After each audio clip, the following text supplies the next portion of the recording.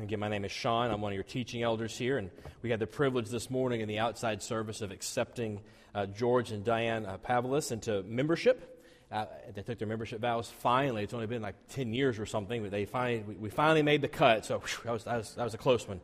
So we were concerned about that. But if you see them, next time you see them, go ahead and say hi and welcome them with the right elbow of fellowship, as we ourselves did.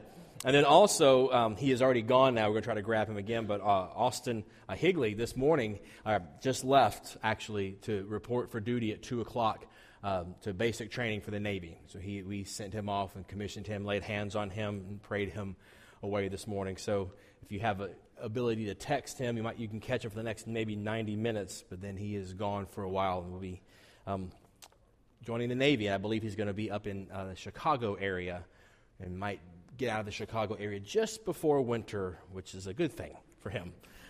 So this morning we're in Hebrews chapter 10, starting in verses 11 through 18. It's printed for you in the ESV translation on page 12, and boys and girls, you also have your own version there, and we'll be referring to those throughout the sermon this morning, so you're going to want to have those handy. And I believe that the children's bulletin also has that printed for you as well. And, I haven't said this very often, so I always like to reiterate this. And what I'm doing up here right now, this is not an opportunity for me to get up here and give you my thoughts on the state of whatever. Who cares what I think? And the answer is no one, and that's the right answer. This is not a time for me to get up here and to give you the latest harangue on the state of our culture or the state of anything else. This is when I come up here to the best of my abilities and try to take God's historical, inerrant, authoritative word to his people then and bring it so it's his historical, inerrant, authoritative word to us today. So kind of culturally and linguistically translate that so we can then apply that to our lives. And so just remember that. When I was a church planter in Boston, people did not understand what I was doing. They thought it was some sort of speech. And this is not a speech. This is when we come to hear from the Lord.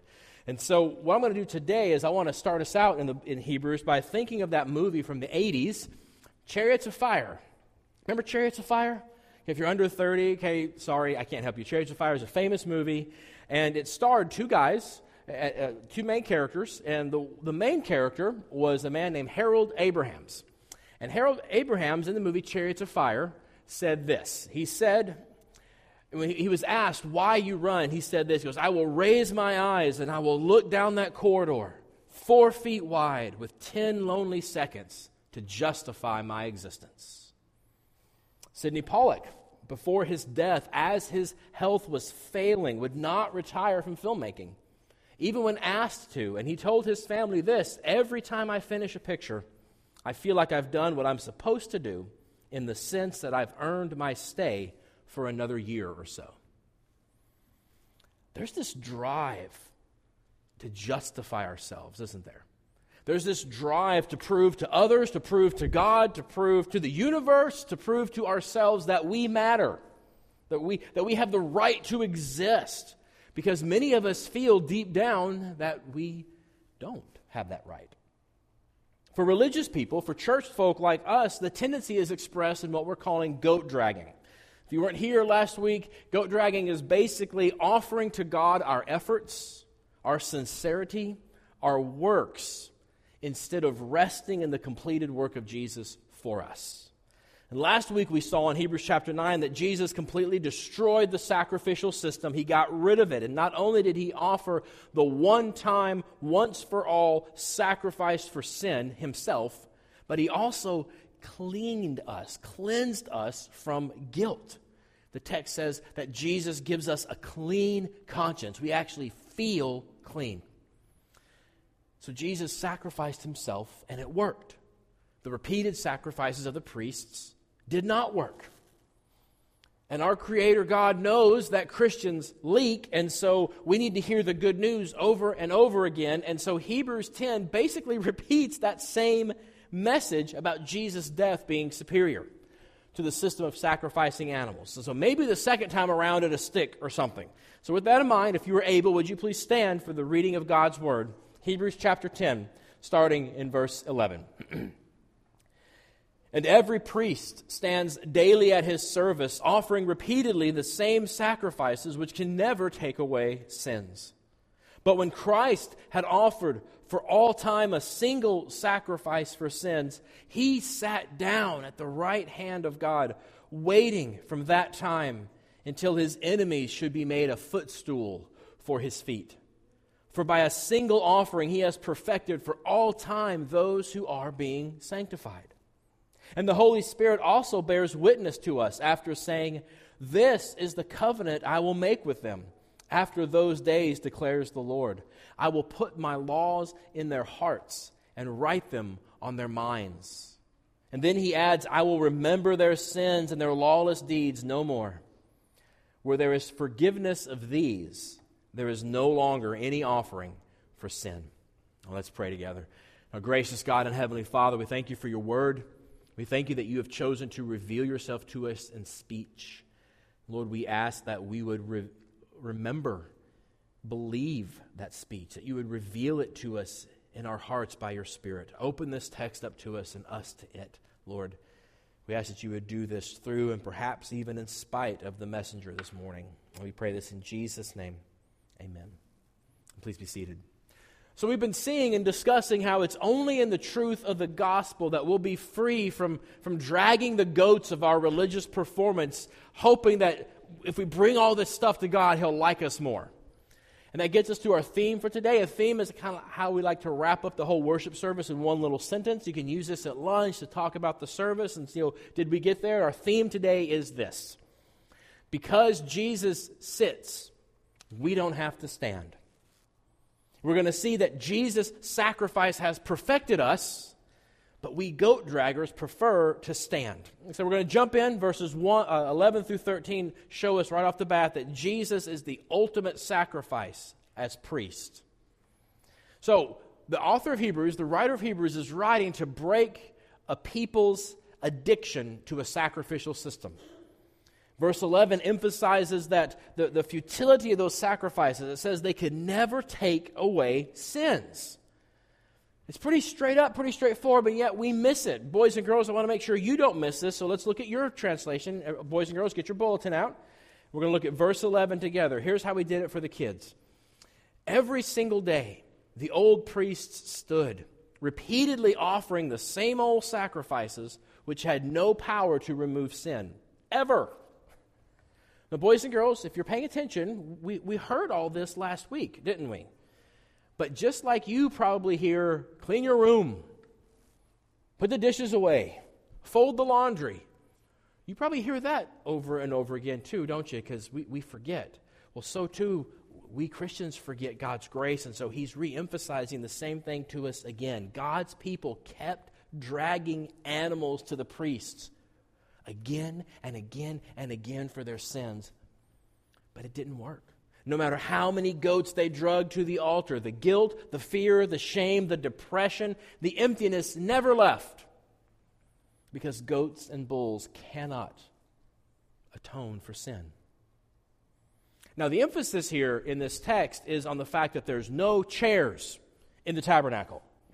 Is this some sort of commentary on decorative theories in the Old Testament or New Testament? Maybe the feng shui was off or something. The flow was not right. Why do we care about furniture, right? Who cares? Well, here's the deal. There's no chairs in the tabernacle because the work never ended. They never had a chance to go and sit because the people kept bringing their goats, because the people kept sinning. It was over and over and over. It never stopped. I had our communications director send out a link to a YouTube video this week about an old I Love Lucy skit. For those of you who are under 35, you might find out what I Love Lucy is. Anyway, those of you who do know it, remember this scene from I Love Lucy? Remember the classic comedy sketch. She's in a chocolate factory with her friend Ethel, and they have to wrap up these chocolate pieces, and it starts out super easy. Oh, they're like, hey, this is fun. They're wrapping. All of a sudden it starts going faster and faster. They get behind. She starts stuffing it in her mouth. Ethel stuffs it in her hat. They start stuffing down her shirt. And it just keeps coming. It keeps coming. They can never get ahead of it. And you can hear Ricky in the background just laughing. It's great. I highly recommend you watch that clip. This is what comedy used to look like. It's great. And why am I showing you this clip? Because that's what the author of Hebrews says the tabernacle was like for the priests. It was to no avail against all the sin just kept coming. The people just kept coming with their goats. They kept slitting throats. They kept burning animals. The people would sin again and come back and do it again. It was this vicious cycle, and the priest could never get ahead of it. Stopping and sitting? Are you crazy? We can barely stand. We're so exhausted. It never ends.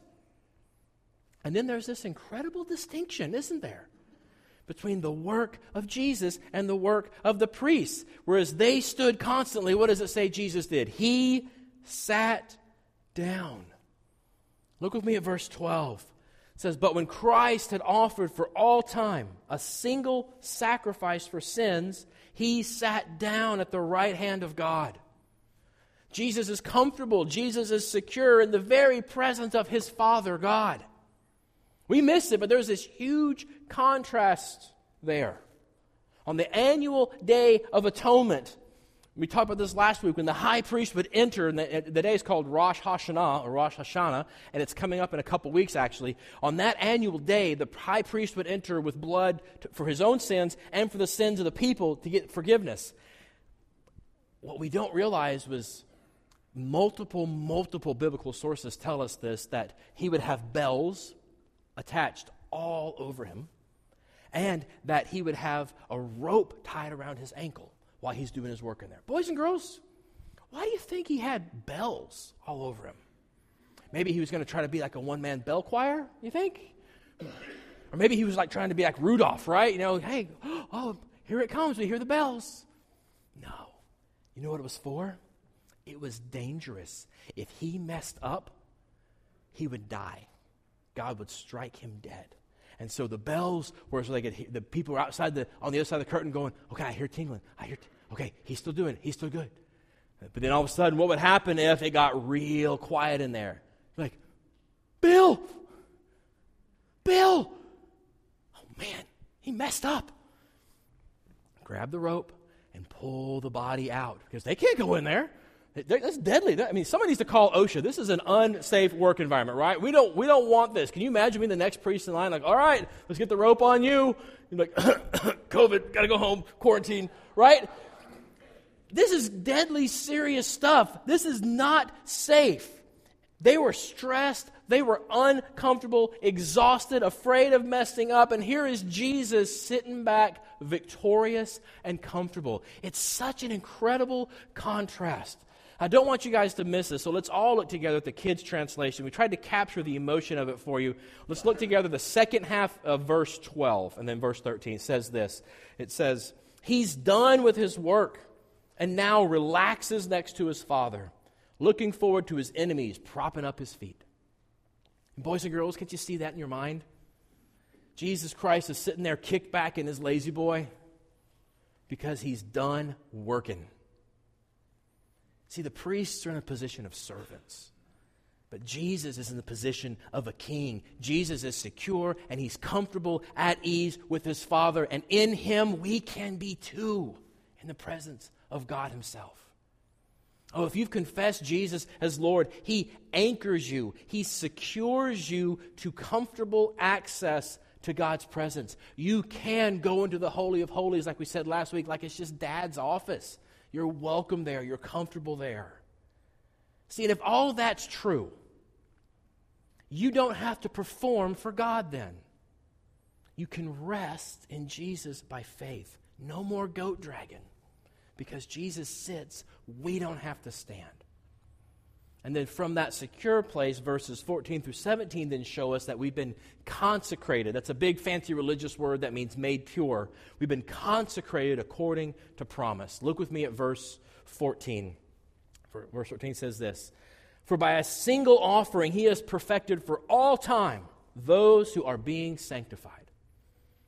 This is one of the most profound verses in Scripture.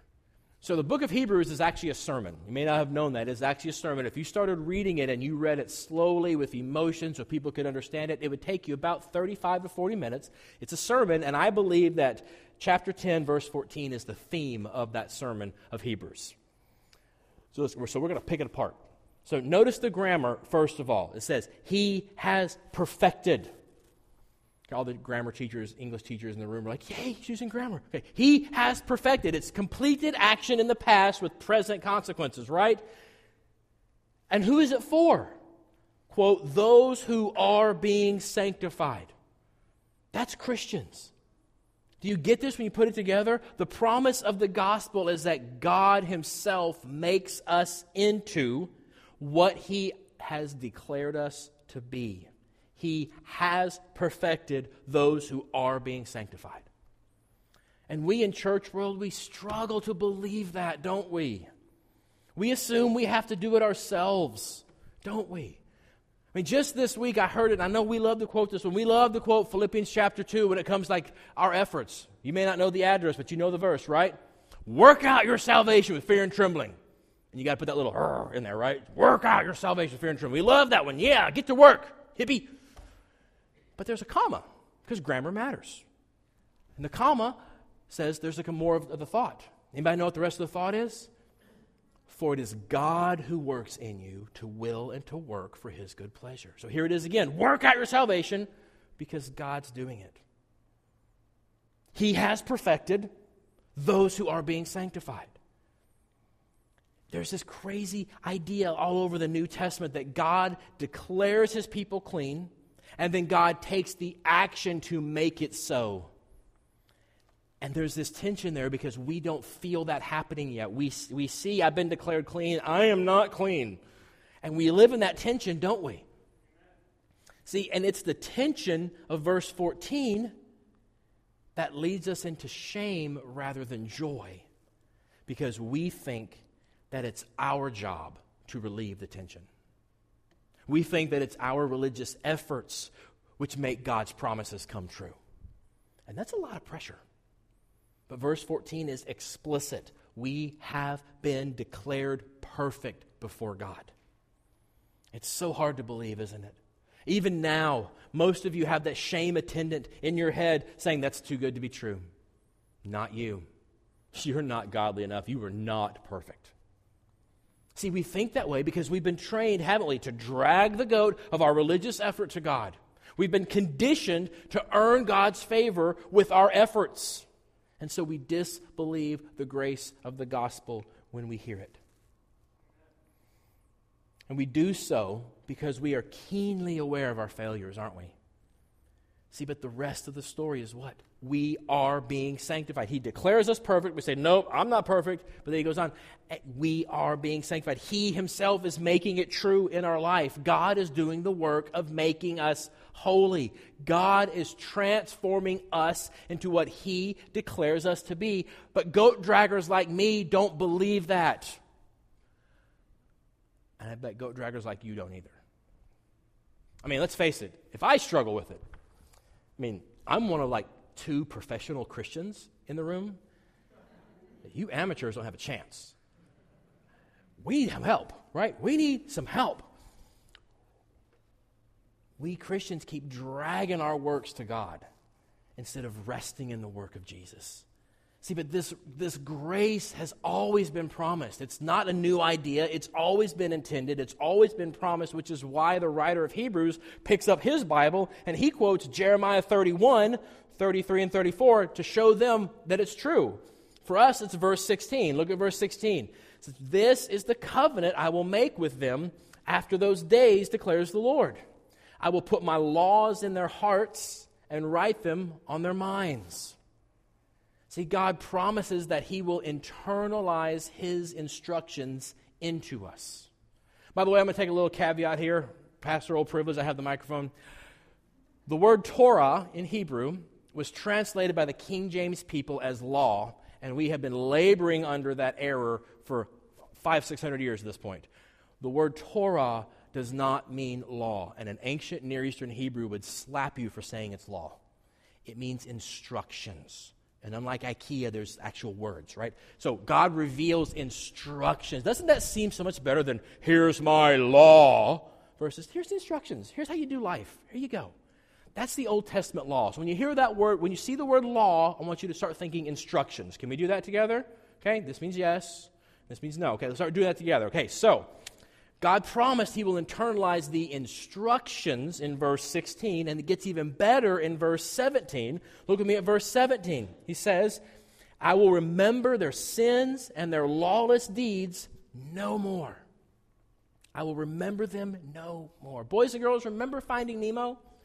Remember how Marlin and Dory go through this whole crazy adventure to find the little fish Nemo. They finally get past the Great Barrier Reef. They finally get, the East Australian Current with the cool dude turtles. They finally get to the dentist's office, and they think they see Nemo dead. Remember that? And so the pelican picks him up, and he takes him all out near the edge of the ocean and drops him out to the end of the bay. And Marlin is heartbroken. It's the worst moment of his life. And Dory doesn't know what to do. And Marlin just starts to abandon Dory. And remember, Dory goes, no, don't leave me. I don't want to forget. Remember what Marlin says as he swims away? He says, but I do. And that's what God promises here. All the times we broke His heart and disobeyed. All the times we hurt ourselves rejecting His path, God forgets them in Jesus. Boys and girls, here's a question Pastor Sean has. And I'm asking you because the adults never give me a good answer. If God has forgotten all of our rebellion and all of our failures, why do most of the adults in this room keep remembering them? That's just silly, isn't it, boys and girls? Adults can be silly sometimes. See, but y'all, the source of our shame is our unbelief. We don't believe He forgets because we don't ever actually forget when we forgive somebody, do we? So even though God promises to us kindness and grace, like in verse 17, we're convinced that we have to perform, that we have to compete to impress God. But God tells us, no, I've put my instructions in my people. I've completely forgiven my people in Jesus. I will make my people holy and sanctified through Jesus. How would it change us if we actually believe that? You know, we're firing up our small group ministry after the summer and kind of the delay for the health concerns.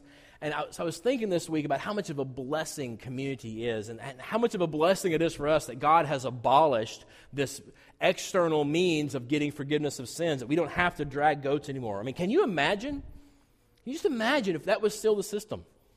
It's like 7:30 on a Thursday morning. We got to get to work pretty soon. We run by the church real quick, got a little lamb in tow, and we're waiting in line. You know, because we messed up. We got to get some forgiveness, right? And the guy in front of us turns around and goes, "Hey, Bob, I just saw you yesterday. What are you in for now?" He goes, "Oh, I lost my temper and yelled at my wife and kids." You were just in here for that yesterday, Bob. What's wrong with you?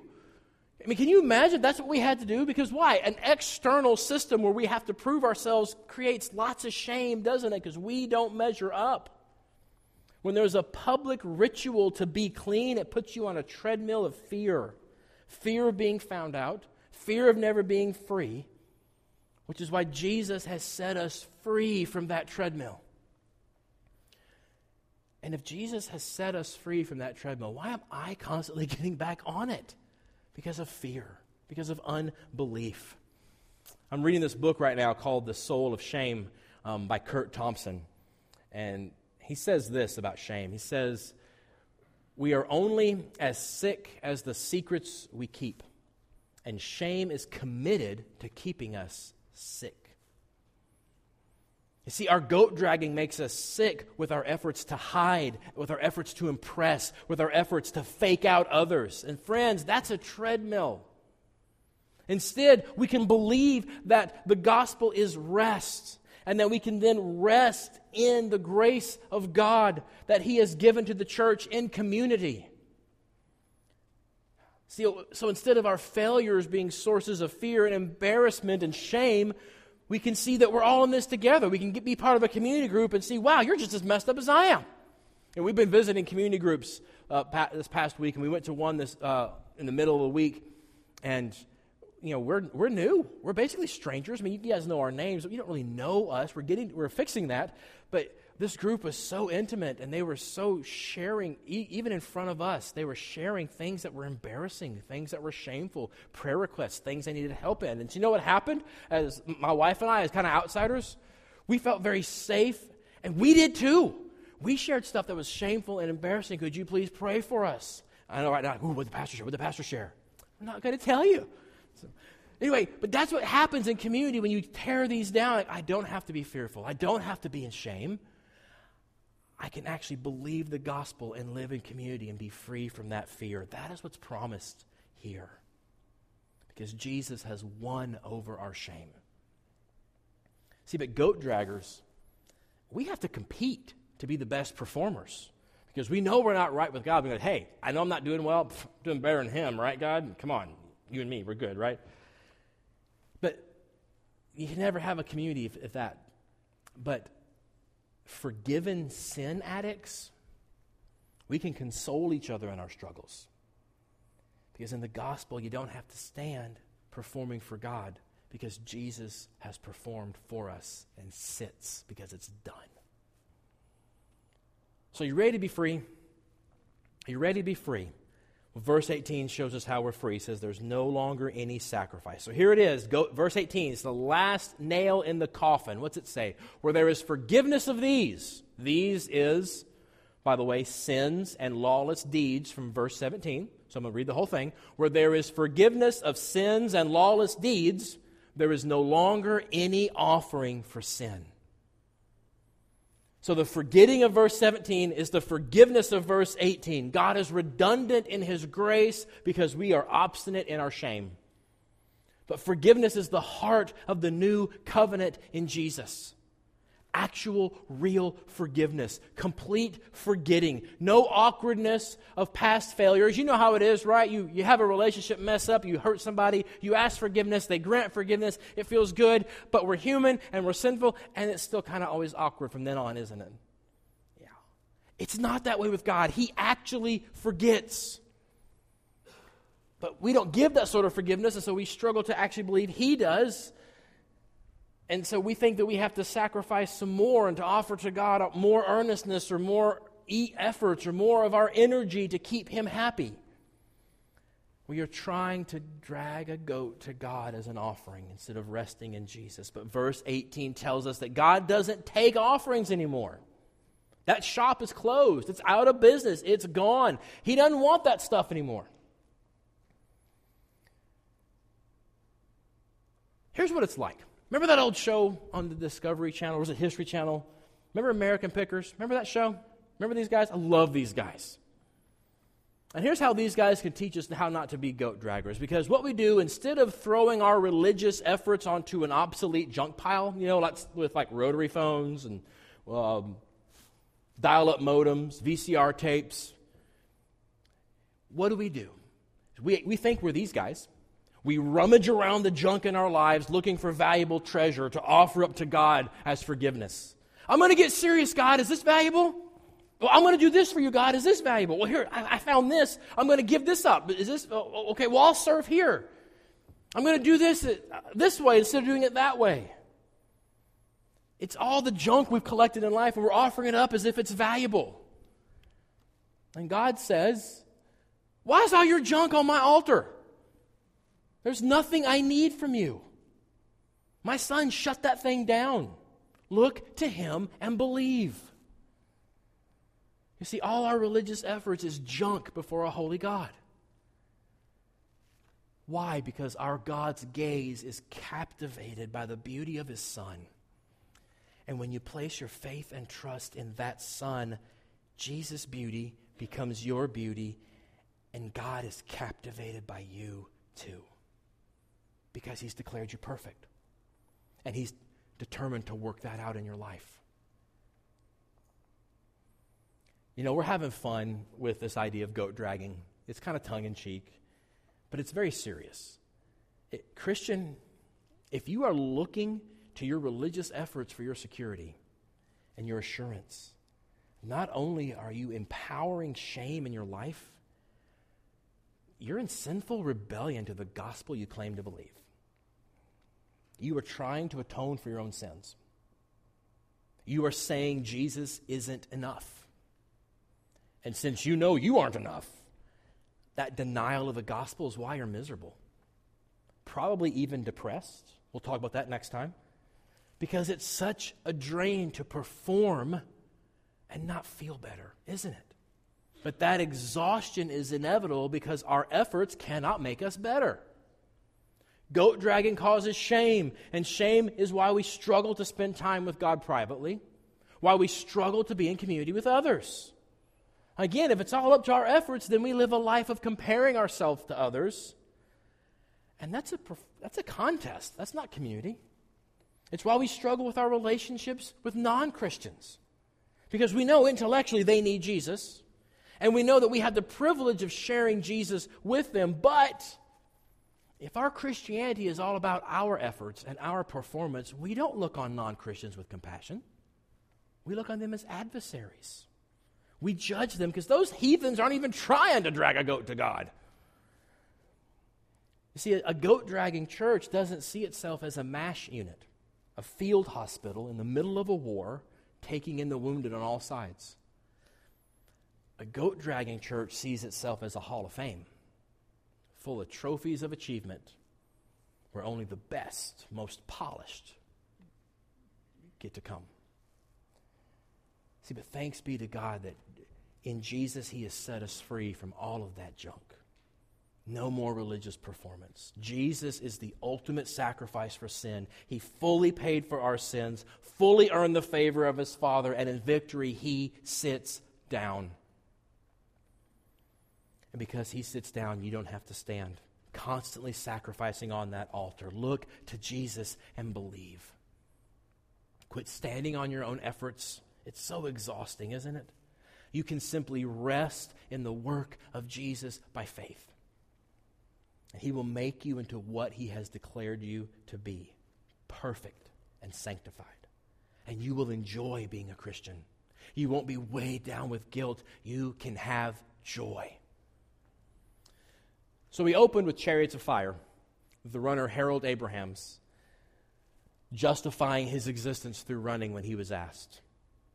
But there's another character in the movie, a real-life person named Eric Liddell, who is a Scotsman and a committed Christian, and he was asked why he runs. And he said this. He said, "I believe that God made me for a purpose, but He also made me fast. And when I run, I feel His pleasure." Goat draggers never feel God's pleasure, but daughters and sons do. Will you believe the gospel? Let's pray together. Now, gracious God and Heavenly Father, Lord, even now, our stubborn hearts don't want to believe it's this good. We want to do something. Lord, will you overcome our fear? Will you overcome our unbelief so that those of us who have confessed faith in Christ can live in the fullness of what He has done? Would you free us from looking to Him for forgiveness, but to our efforts for your pleasure, and instead would you help us to rest in the pleasure that Jesus has earned for us? Would you help us to believe that you look upon us with kindness, that Jesus' beauty is our beauty, and you are enthralled with the beauty of your Son in us? Lord, help us to believe this. And Lord, we ask that you would do your work of salvation. You have promised that as Jesus Christ is lifted up, portrayed as crucified for sins and raised for our righteousness, that you would draw all people to Him. So, Father, we ask that you would do that even now. Build your church. Build your kingdom. We ask all this, Lord, in Jesus' name. Amen.